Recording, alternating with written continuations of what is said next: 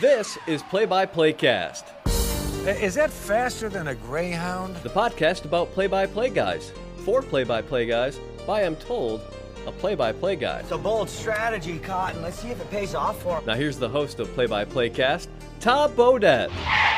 Wait, the Motel 6 guy? We'll leave the light on for you. No, Joel Godet. Joe Godet. Joel Joel? with an L.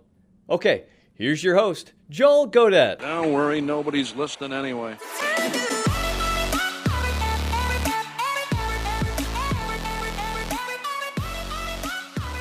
Episode number 37 today on Play-by-Play Cast, and we dive into a little bit of sports history on the play-by-play front. Bob Joyce is the voice of the Connecticut women's basketball team, and he'll join us today to talk a little bit about what it's like to broadcast 100 consecutive wins, about 96 of those complete blowouts. What it's like to be along for the ride and in the front seat and the courtside seat to see not only one of the truly greatest accomplishments and greatest streaks in women's basketball and sports today, but I'm going to go out on a limb and say the greatest streak. That I might even say it's better than UCLA's, and I don't want to get into that kind of back and forth tug of war because there are going to be arguments on both sides, and they are their own thing, and we're going to discuss that with Bob at length coming up a little bit. But, I mean, guys, Connecticut has won now 102 consecutive games, and that streak follows another one in which they won, I think, 90? Was it either 90 or 91 consecutive games before that? It's, stupidly remarkable. And it'll be interesting here to chat with Bob Joyce about what it's like to broadcast all of that, and really to come up with new ways to tell that story and new ways to broadcast a lot of times what are truly non-competitive games, because UConn, compared to the rest of the field, now there are a couple teams out there that will challenge them, and that kind of rotates every year. Baylor and Notre Dame chiefly over the last couple of years. But for the most part, UConn versus the rest of the field, it's not competitive. So what it's like to try to broadcast that, make it entertaining, and continue to tell a story that, scores of games aside, is truly one of the most remarkable ones in all of sports. To put it in perspective, 102 consecutive wins for Connecticut. It's going to be 104 going into the American Conference Tournament. They've got Memphis coming up, and then they've got USF to close things out in their final regular season game. And I used to broadcast USF games. I love Jose Fernandez, and he's got a great program. But the first time those two teams met this year, UConn won 102-37. The last time Connecticut lost was November 17th, 2015. Lost to Stanford in overtime. The last time Connecticut lost in regulation, March 12th, 2013. Number 2 Notre Dame took them down in the Big East Tournament Championship. The last time they lost in regulation in a regular season game, Baylor, when Baylor had Brittany Griner and it was number 1 in the country, on February 18th, 2013. And the last time Connecticut lost to an unranked opponent, and I don't know this for sure, but I might even wager a guess, last time they lost to a non-top 10 opponent, 2012. You have to go all the way back to 2012, February 18th, when St. John's, and I believe Kim Barnes-Arico was the head coach there, now at Michigan at that time, 57-56. So even when they lost to a unranked team, it was by a point. That's the dominance and the sheer dominance of what the Connecticut women's basketball team has been. 9 consecutive Final Fours, 11 total championships with Gino Auriemma, and 4 consecutive as well. So Bob Joyce is our guest to talk all about that here on Play-by-Play Cast. As always, you can follow the podcast on iTunes or on Stitcher or wherever you get your podcasts and listen to your podcasts, and then follow us on social media as well. You can find us on Twitter at PXPcast. You can find me on Twitter at Joel Godet. And then if you want to email me as well, you can do that. My email is on the Ball State Athletics website. But if you're sitting by a pad and a pen, jgodett@bsu.edu. Feel free to hit me up there. Questions, comments, concerns. Tell me you like the podcast. Tell me you hate the podcast. Anything that comes to mind about play-by-play cast, about play-by-play, about life, about whether or not you two were confused about what happened during Quantico, even though you watched the entire season, hit me up and talk about that as well. Before we get to Bob Joyce, though, I have a bizarre story that I want to share with you guys. Because I'm sitting in my hotel room last week. Cardinals are taking on the Central Michigan Chippewas. Fantastic Courtyard by Marriott, by the way, if you're ever in Mount Pleasant. Free plug for them. And my phone buzzes. And a friend of mine who works in play-by-play for a women's basketball team, his name is Martin. We'll disguise his name because you'll figure that out here in a second. He hits me up with a text as I'm sitting in our hotel room doing some final prep for the Central Michigan game. And the text says, "Have you ever had an opposing assistant coach come up to you and tell you that they will text you what they're talking about during team huddles throughout the game?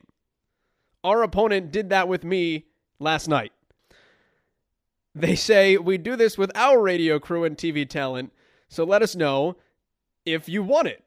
And, of course, he says, sure, why not? And it's amazing. He sent me pictures of the text that he was getting from the coaches on the other team over the course of a game.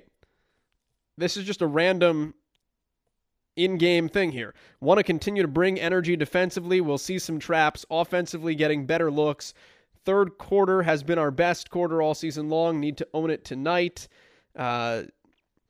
Like what our defense is doing, but offensive boards are hurting us. Want to be a little bit more steady and not go for the home run play every time. It's unbelievable. The guy who got the text was joking. He told his boss, he told the SID of the school he works for, and the SID's initial reaction was like, well, why didn't you give them our head coach's number? Why did you give them your number? But it's the most bizarre thing I've ever seen. It's like WikiLeaks, the Wake Forest radio guy giving away secrets, but like the coach is doing it openly. It's amazing. I've never had in my career. And let us know. Again, hit us up on social media. Let us know if this happens, if this is a regular ordeal. Let us know if people just tell you what's going on in their huddle. Now, I know in television and things of that nature, sideline reporters and such always get near huddles and can hear what's being discussed. But this is coaches actively texting a visiting radio guy what they're talking about in their huddle. It blew my mind. Maybe it shouldn't have, but it blew my mind. I just thought it was unbelievably intriguing. So take that to the bank for what it's worth. I don't know what to make of it, but I just thought it was cool and I thought it was worth sharing. All right, anyway, let's get to the podcast. You're not here to hear me ramble about that. We'll dive in with Bob Joyce and what exactly it's like to sit courtside when a team wins 102 consecutive basketball games. Well, it's surreal, to be honest with you, Joel. And in fact, the fact that I've seen a 90 and a 100 is pretty mind-boggling. But when you're around this program, you see how hard they work in practice, the attention to detail, and the fact that, they get good players, but the way they get coached up and the proof's at the next level, and then some, like the Olympics, I guess you can't say you're totally surprised, but to have some win streaks like this, it's just not supposed to happen. But apparently it does here. What's it like when you go into a broadcast? Because, as a broadcaster, you always people will walk around the building at work and say to me, hey, what do you think about tonight? Hey, you think we had a chance tonight? Hey, what are the odds tonight? What's it like for you when you go into a game and kind of how you handicap things in your own mind of how you think things are going to go? Well, conference games, you pretty much have an idea what's going to happen. The non-conference games like this year, for instance, like early in the season, Joel, we thought for sure they'd have at least a couple of losses. We figured they'd lose to Baylor. We figured they might probably lose to Notre Dame, maybe even Maryland. But after the Florida State game, and just because there was just so many uncertainties going into the season, the way they escaped Florida State, but since then they've just gotten tougher and tougher. Every time the opposition throws a punch, makes things interesting or even takes a lead, they've always found a way to punch back and finish those teams off. But to your question, it's not easy. I mean, granted, it's radio, so regardless of what the score is, you still have to do your job as a broadcaster to, give the listeners detail of what's going on, who's playing well, that sort of thing. But, when the subs come in, if they play well, it goes by a little easier. I mean, they don't have as much depth as they've had in the past, but you just find different ways to do it. Because when they play well, you appreciate the way they play, and it's not like a lot of other schools around the country where you put the subs in and you're like, it's kind of like watching paint dry. But here, when everything goes well and even the subs play well, you just learn to appreciate it and just deal with it that way. I was going to say, I was looking at some of the scores, and I've been the broadcaster on the other end of some of these games that you've done in your career. So I know the feeling in the opposite direction. But there was a stretch last year, and I mean I could pull any stretch from last year, but it was like 6 consecutive games: 104-49, 106-51, 90-37, 94-30, 83-40, 96-38. What do you do? What do you say? And obviously, when the subs come in, the storyline changes a bit. But how do you keep things interesting? How do you keep things fresh? The keeping it fresh, I guess, is the toughest thing. I mean, I just keep trying to do what you do with the play-by-play. Just describe it. I think the TV people have it a lot harder than the radio people do. That's fair. Because they've got people can see what's going on TV. They've got to be more creative with what they have to say. We call it, the DEF, GH, and I material, which is normal for UConn women's basketball. No, you just muddle through it the best you can. Jot down little facts and figures, share those with the fans during free throws, stuff like that. I try to just keep it simple. That's the way I've always done it. I don't try to get too fancy. Just keep it basic and to the point, and keep the listeners informed on what's going on. That's pretty much it. Does it test your storytelling ability a little bit in terms of how you tell them? I'm no Vin Scully in that department, but then again, who is the way he tells stories? But yeah, it can. But you just hope that the pace of play moves along, and I think the fact that they've gone 4 quarters has certainly helped. The fact there's only one media timeout, it certainly helps too, per quarter, unless you're in the second half, get that first coach's timeout. But it's not as bad as it could be. Thankfully, as long as the games keep going, and the fact that they don't foul a ton, Joel, UConn certainly helps in that department. What do you do in terms of? Do you do anything differently in terms of kind of stocking those shelves of material, of stories? What's your prep like from that standpoint of talking to Gino, talking to the players? That might be different than somebody else, knowing that you might need to dig into those reserves a little bit more. Not much different.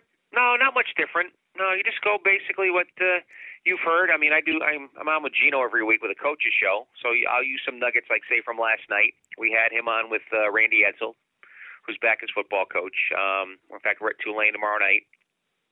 For instance, yeah, some of that stuff may come out, but yeah, nothing really special, Joel. Maybe during the week you peruse all the writers with some of their stories that they have to come up with. I mean, think about the writers too, Joel, from our standpoint. Yeah. They're writing about the same thing every night. They just got to find more ways to do it. They've got to be creative. You talk about somebody who needs to be creative. Think about doing that 38, 40 nights a year.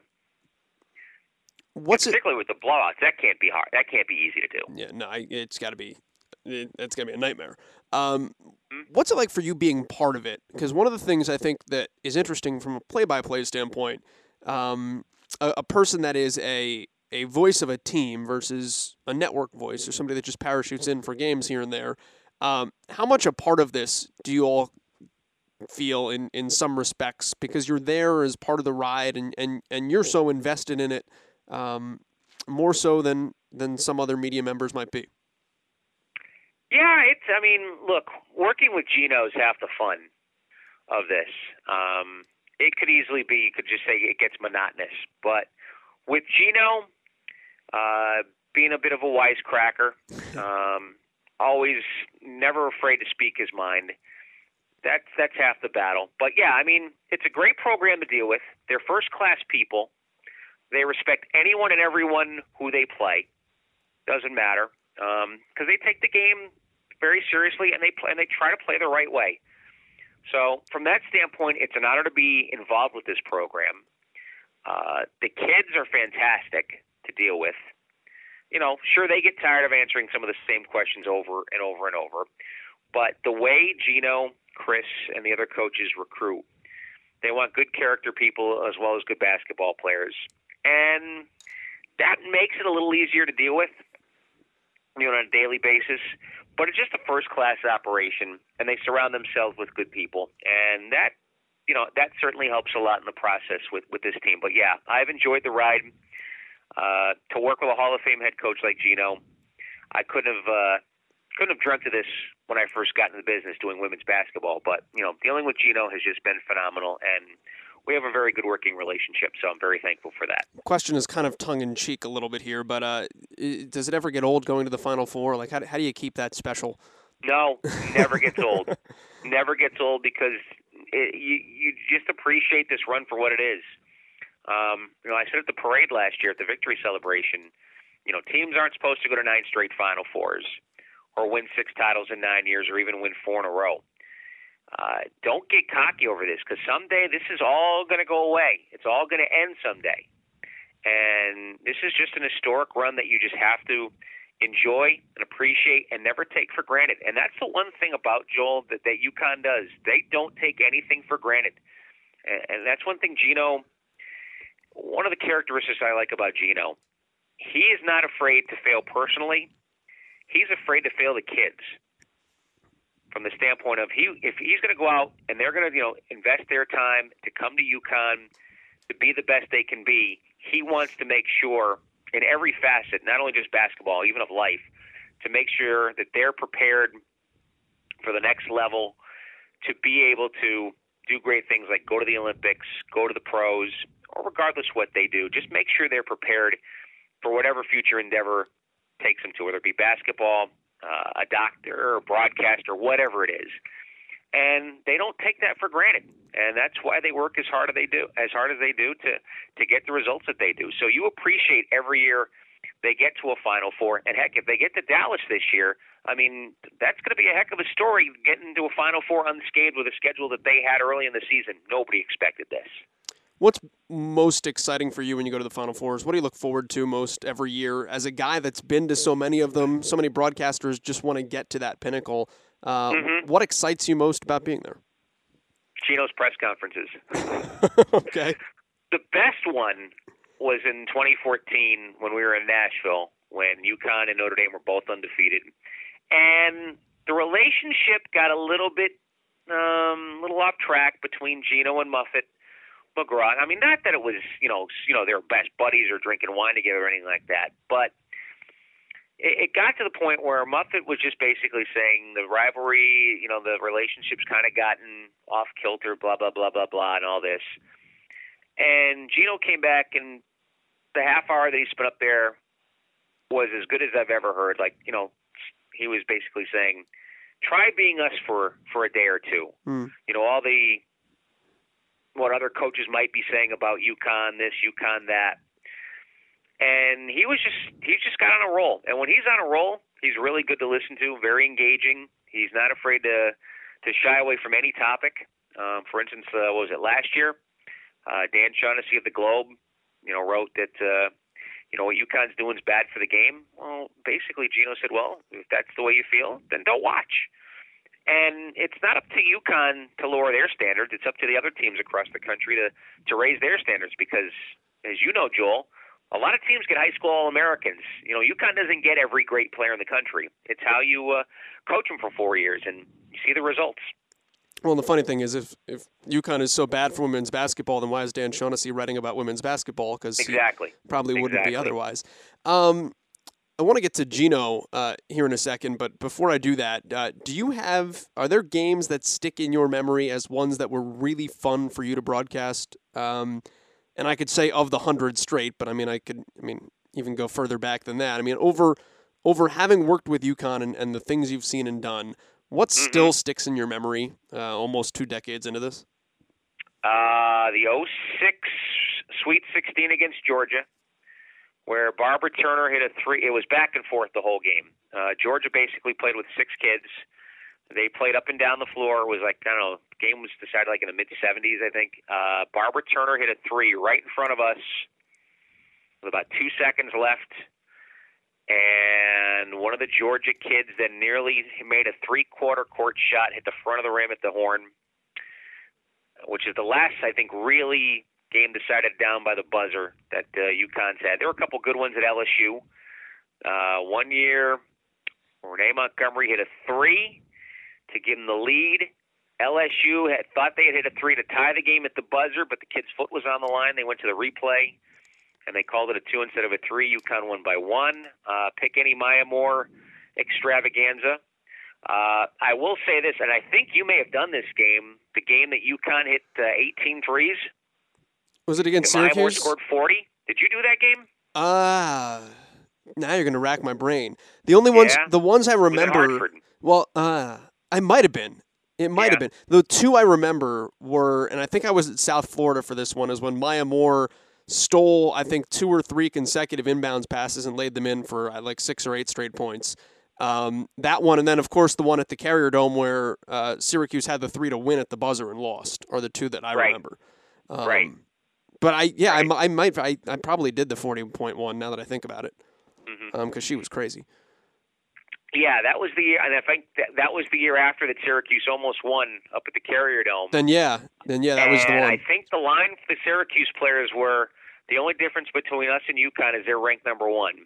And you know what happened at the end of the game when Gino got tripped or something like that. Yeah, and the Nicole I didn't Michael. actually see it happen when it happened, but apparently there was a lot of trash talking going on, and usually Gino takes his foot off the pedal and he asked the kids, "What do you guys want to do?" And Renee basically said, "Let's just keep going," and they just kept shooting threes, and it was a crazy afternoon at the XL Center.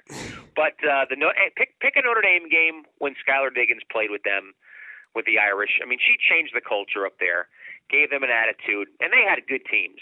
I mean, think where Notre Dame would be if UConn wasn't the powerhouse that they are. How many national championships they probably have under their belt now. They'd have at least 2, maybe 3, if not for UConn. But the games usually that Notre Dame would win, particularly in 2013, the 3 they won prior to the Final Four, either you could say UConn found different ways to lose or Notre Dame found different ways to win. The games are just crazy. One came down to the end in Stores where UConn had like 3 cracks to win it. They couldn't get it done. The game in South Bend was triple overtime. And then the conference, the last Big East final in Hartford, UConn was down 10 at halftime. They didn't hit a 3 all game, but Brianna Stewart was starting to come alive as a freshman, and they couldn't stop her or Stephanie Dolson in the post. UConn had a chance to win the game at the end. They botched up the inbound play with a turnover. They had a foul to give. Bria Hartley was fouling Skylar Diggins all the way down the floor. Whistle was never blown, and next thing you know, Natalie Chun was laying it up and in at the buzzer and giving Notre Dame the win.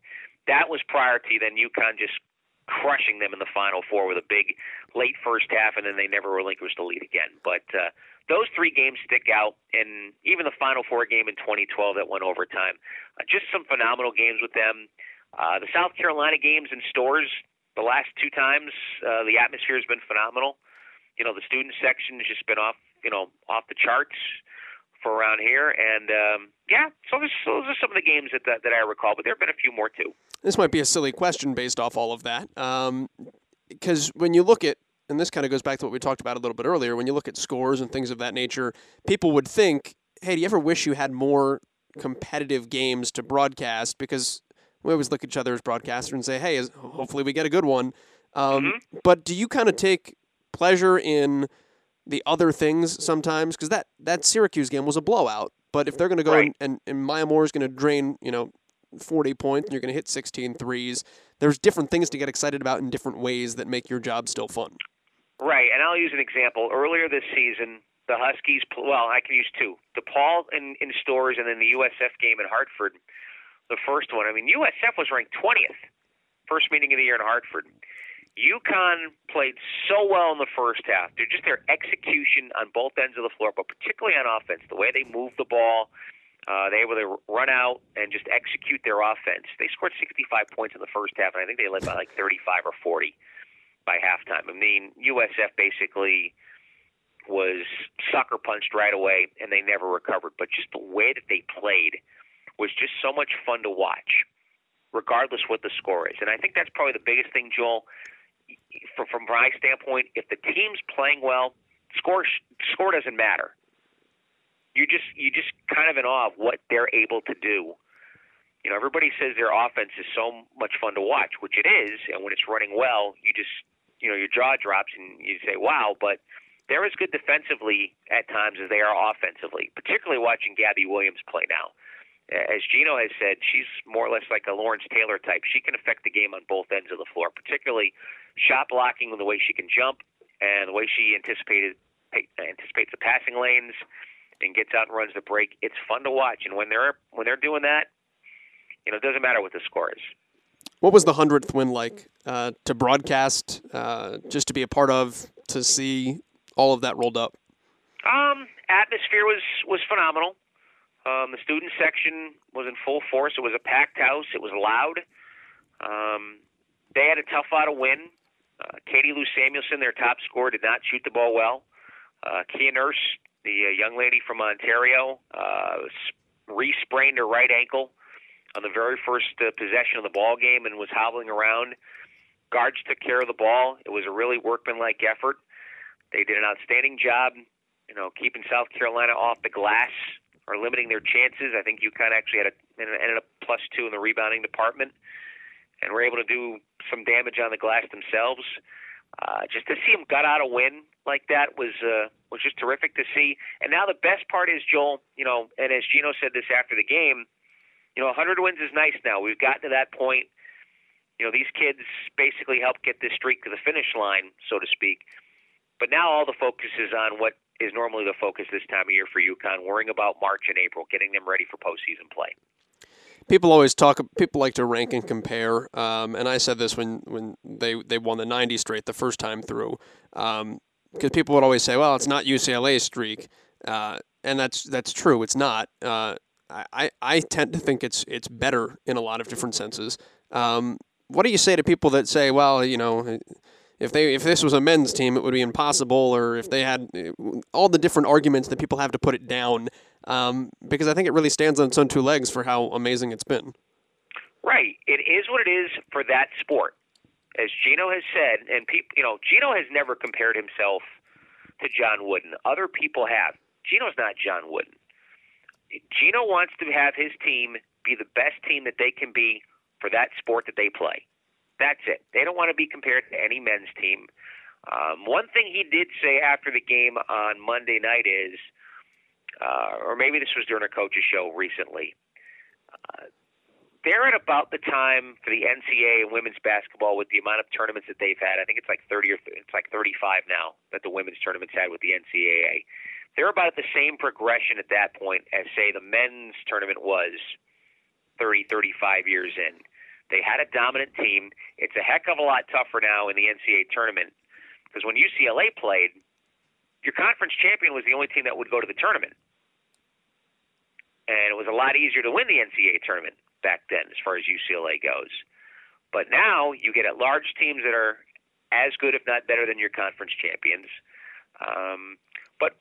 So it's almost impossible to go undefeated on the men's side. We've seen that. I mean, look how much pressure Kentucky had the year they were undefeated until they lost to, Wisconsin a couple years ago? Yep. I mean, all the build-up there. Same thing with UNLV until Duke beat them in the 90s. It's almost impossible because of the fact that kids leave early, too. That's certainly a factor, too, unlike the women's game. But Gino, you know, as far as the women's game goes, he just wants to be good on the women's side. He wants to be the best program they can be in women's college basketball. Everything else is like comparing apples to oranges, and that's the great thing about this. He doesn't take it, you know, as seriously as a lot of people do. Like, for instance, Muffet McGraw came in when UConn played Notre Dame in South Bend in December and goes, well, all the pressure's on them. They've got the win streak. They don't even talk about the win streak, except when they get to the point maybe when they were about to break it. Gino basically said, do you want us to really give a damn about this? And the kids do. They wanted to take ownership of it, and they did.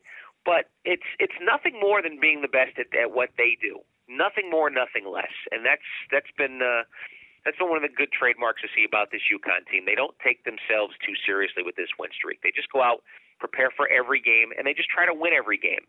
And the kids don't want to lose, so they prepare the way that Gino gets them ready for games. And sometimes it's not easy. Like this year, it's been a grind because they don't have a lot of depth.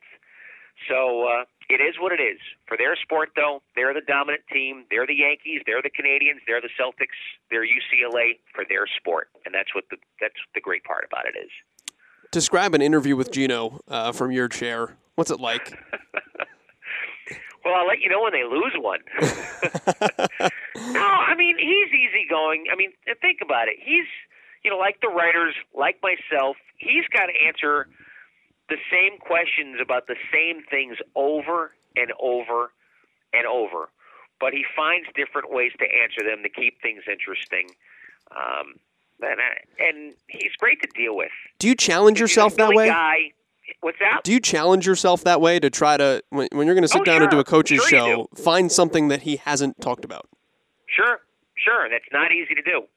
Like, for instance, and I'll use earlier this week, we had Randy Edsall on at Gino's place and Gino's the type of guy in his show where I could basically just say, hey, we need to take a break and he could just go and interview whoever he's interviewing and have fun with it. Of course, he's been around the business. He used to do some color, the WNBA. He's also done some studio stuff, so he gets it. He knows how to do it, but he can be engaging. He's got enough toes in certain things, like his wine business. He owns a couple of restaurants where we do his shows from. So yeah, he can keep it interesting, and he's just a fun guy to be around. We talk football, we talk Super Bowls, we talk golf, that sort of thing. In fact, last night the Travelers Championship came up because both he and Randy Edsall have played in the Pro-Ams before many, many years. He tells stories of how many years he used to play with David Frost at the Celebrity Pro-Am every year. So yeah, I mean, he's very engaging.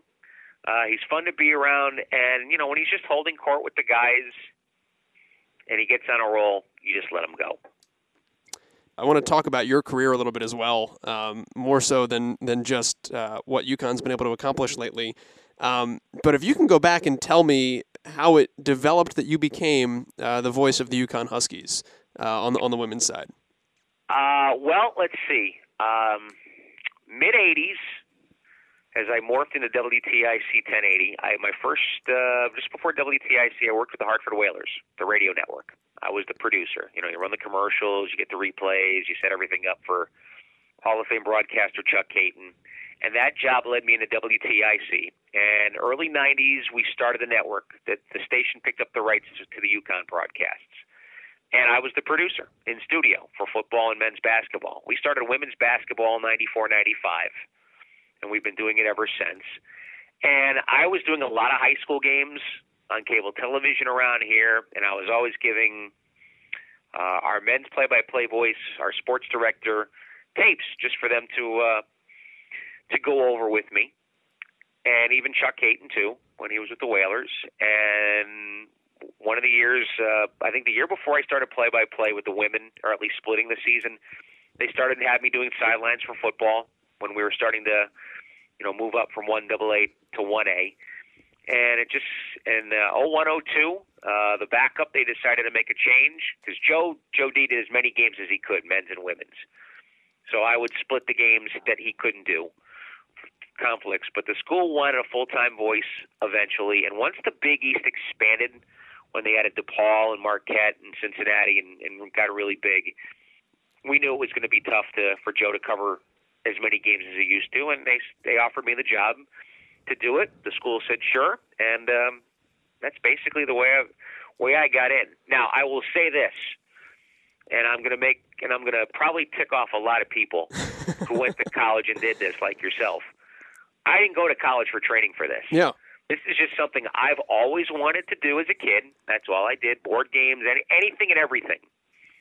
And I'm thankful that I was good enough for somebody to say, hey, you want a chance to do play-by-play for a college basketball team. So I thank my lucky stars every day that I have a chance to do this. And even my son is doing this for a living. He works at IMG, went through Hofstra, worked with the Islanders for 4 years, was able to do some stuff with them, and he's an awfully good hockey announcer, I can tell you that. But, I wouldn't, let's just put it this way, Joel. I wouldn't recommend what I do now for any person to try it nowadays, because I think it would be near impossible to do it. Well, that's what I was curious about, because I had read the story that you started going to college and then decided that, hey, like, I don't need to, like, I'm not going to go this route. I'll try something else to go do what I love.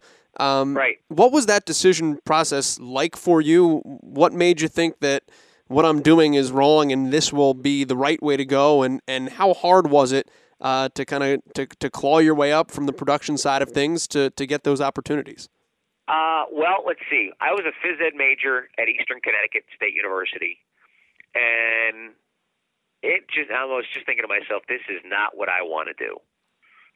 And I had toyed with the thought of applying to Syracuse and that sort of thing, but it never materialized. And they had a broadcast school right in my hometown that one of our radio stations around here ran. And I did that just to get my foot in the door in broadcasting. And it helped a ton, especially from the production side of things. But my first gig was actually doing high school basketball in my hometown on our cable access station. And I learned a lot from doing that. But I think the best education I got, Joel, was the next step in cable television. There was a crew up in Enfield. It was Continental Cablevision. They would do a high school game a week, and it didn't matter what the sport was. In the fall would be soccer, volleyball, field hockey, which I did one field hockey game, and that's the only field hockey game I've ever done. Some football, basketball and hockey in the winter, baseball, softball in the spring. And that's where I learned an awful lot of what to do, what not to do, sort of thing. How to respect people, how to react when things don't go well. So that helped. And then learning to appreciate what you do as a producer certainly helped too. Things to do, what not to do, how to do them. I pretty much get along with everybody, but it all kind of morphed together. What did you learn from all that production, and how'd that translate to what you do now? Well, thank God we don't use razor blades and splicing tape anymore, or 8-track tape machines. No carts. No carts. Yeah. Oh, and trust me, I've broken a few, chucking them across rooms in frustration. I'm not going to deny that. You learn to get an ear for listening to certain things. Very picky about production music. For station promos, sports promos, anything I ever do, like end of the year, I'll end up doing end of season review programs for the season. Maybe you get a little different ear of an edit here and there. I mean, obviously, digital editing is a piece of cake compared to what we used to have. But yeah, I guess just little things like that. You had mentioned those early tape sessions. What was it like being the kind of producer?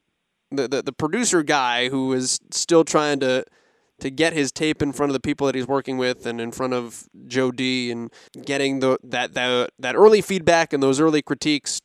Yeah, I mean, I had good support. Chuck was always very open to listening to stuff. The one person though that really did was our former sports director Arnold Dean, who went to Syracuse. In fact, he went to school with Jim Brown. He was at the same time that Jim Brown was at Syracuse. And I'll share a good story with you here in a minute with those two. But he was always very accommodating. I started working at WTIC full-time shortly after my dad passed away. I was 22 when my dad passed away. And Arnold kind of became like almost a father figure, an uncle figure in my life.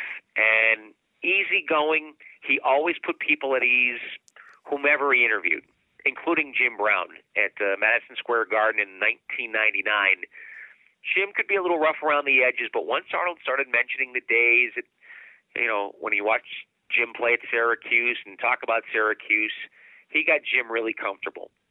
And that's something that Arnold always did. But Arnold was always very accommodating to me. And God knows he had enough connections in the business where he would say, stick to your guns, don't leave because, we think you're going to do something special here down the road. Or bigger things down the road, which ended up being the case when I got the gig with the UConn women. So from that standpoint, it was very easy. And Joe always picked apart my stuff. Chuck always picked apart my stuff. and I always learn from it. But, I was just lucky to work with some really accommodating people that took the time to listen. How much do you still get a chance to listen back to your stuff nowadays? On occasion, I do. I'll burn a CD, throw it in the car, and listen. What do you listen for? Pick myself apart and make sure I'm doing my thing. And in fact, I learned that from Chuck Caton. He would, we'd always air check his games, and he'd be in there always listening to his games, always. Just trying to make sure, as a listener, you're getting what you hope the listener's getting. Description, numbers, and where they're supposed to be, timely stats, that sort of thing. Just and making sure you're mixing up, the way you describe certain things.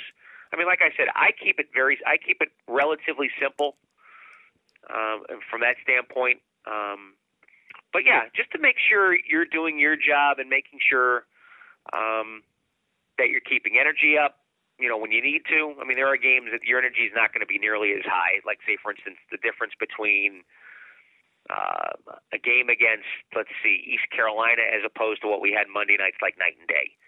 But as long as you're doing your job, informing the listener, making sure they know what's going on, and you're doing it accurately, that's the most important thing. I do want to ask you about one game in particular before I let you go here. And if I've got it right, I think it was your very first UConn game. And it's a goofy tie because from the clipping I read, it was November 17th, 2000. UConn played Quinnipiac. Yes, and men's game. And Joe D was in Muncie because football ended the season playing Ball State, who won, by the way. That's right, yes. And then they were going to Hawaii right after that for the Maui Invitational, yes.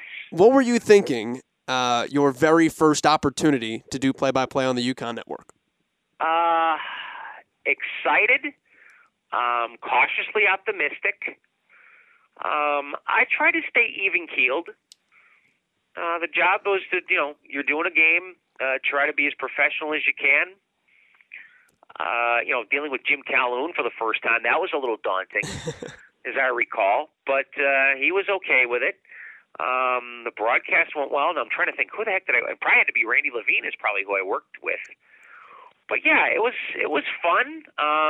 It basically validated all the hard work that I had put in, and hopefully it was good enough that they would give me another chance, which they did. I don't remember too much from the game itself, Joel, but the broadcast, I guess, went okay. Feedback was good, and as they say, the rest is history, I guess. That's Bob Joyce here on Play by Play Cast, the voice of the Connecticut women's basketball team. I guess I can say longtime voice of the Connecticut women's basketball team now, and truly one of the nicest guys you're going to find out there. Just an awesome dude. He was great to me when I was in college and when I was broadcasting Syracuse women's basketball, and then when I got my first professional job in college athletics, I was doing South Florida women's basketball and calling games a couple seats down on Presser Row from him, and couldn't have been nicer then. Couldn't be nicer now, and I think that came across. And for people that don't know Bob, I'm glad you got to hear that and glad you got to see that because there are a lot of really genuine people in this business, and I think on all 37 episodes of the podcast, I've said, what a nice guy. But Bob is just a different level, and many thanks to him for taking the time to talk to us because, as he mentioned, Gino Auriemma has to answer a lot of the same question. Bob Joyce has to answer a lot of the same questions, too, when UConn just wins games by large margins every time. So, thank you, Bob, for being a guest here on Play by Play Cast. Really good episodes coming up over the next couple of weeks, and I'm super stoked about them. If you haven't seen us on Twitter, again, at PXPcast, we've been tweeting things out. Alex Faust, Lisa Byington, Tom Wormy, who works for the ACC Network and the PGA Tour Radio Network, and did the Team Stream Final Four broadcasts the last couple of years, one for Duke, one for Syracuse. Tom Wormy will be an upcoming guest. Bob Harris will be an upcoming guest, the retiring voice of the Duke Blue Devils, so we'll look back and reflect on his career. Really good stuff coming up over the next couple of weeks as we really dig into March Madness time. Really fun time of the year to be a broadcaster. And hopefully this podcast starts coming at you from some really random places because Ball State's having a really good season. So hopefully I've got a nice little run of games left in me here. Anyway, that does it for us here on this episode. They're playing the marshmallow, which means we are out. Many thanks for joining us. Remember, download, subscribe, rate if you enjoy the podcast, follow us on social media, and by all means, if an opposing team's coaches offer to send you texts about what they're doing in-game, say yes. It's amazing. See you next week here on Play by Play Cast.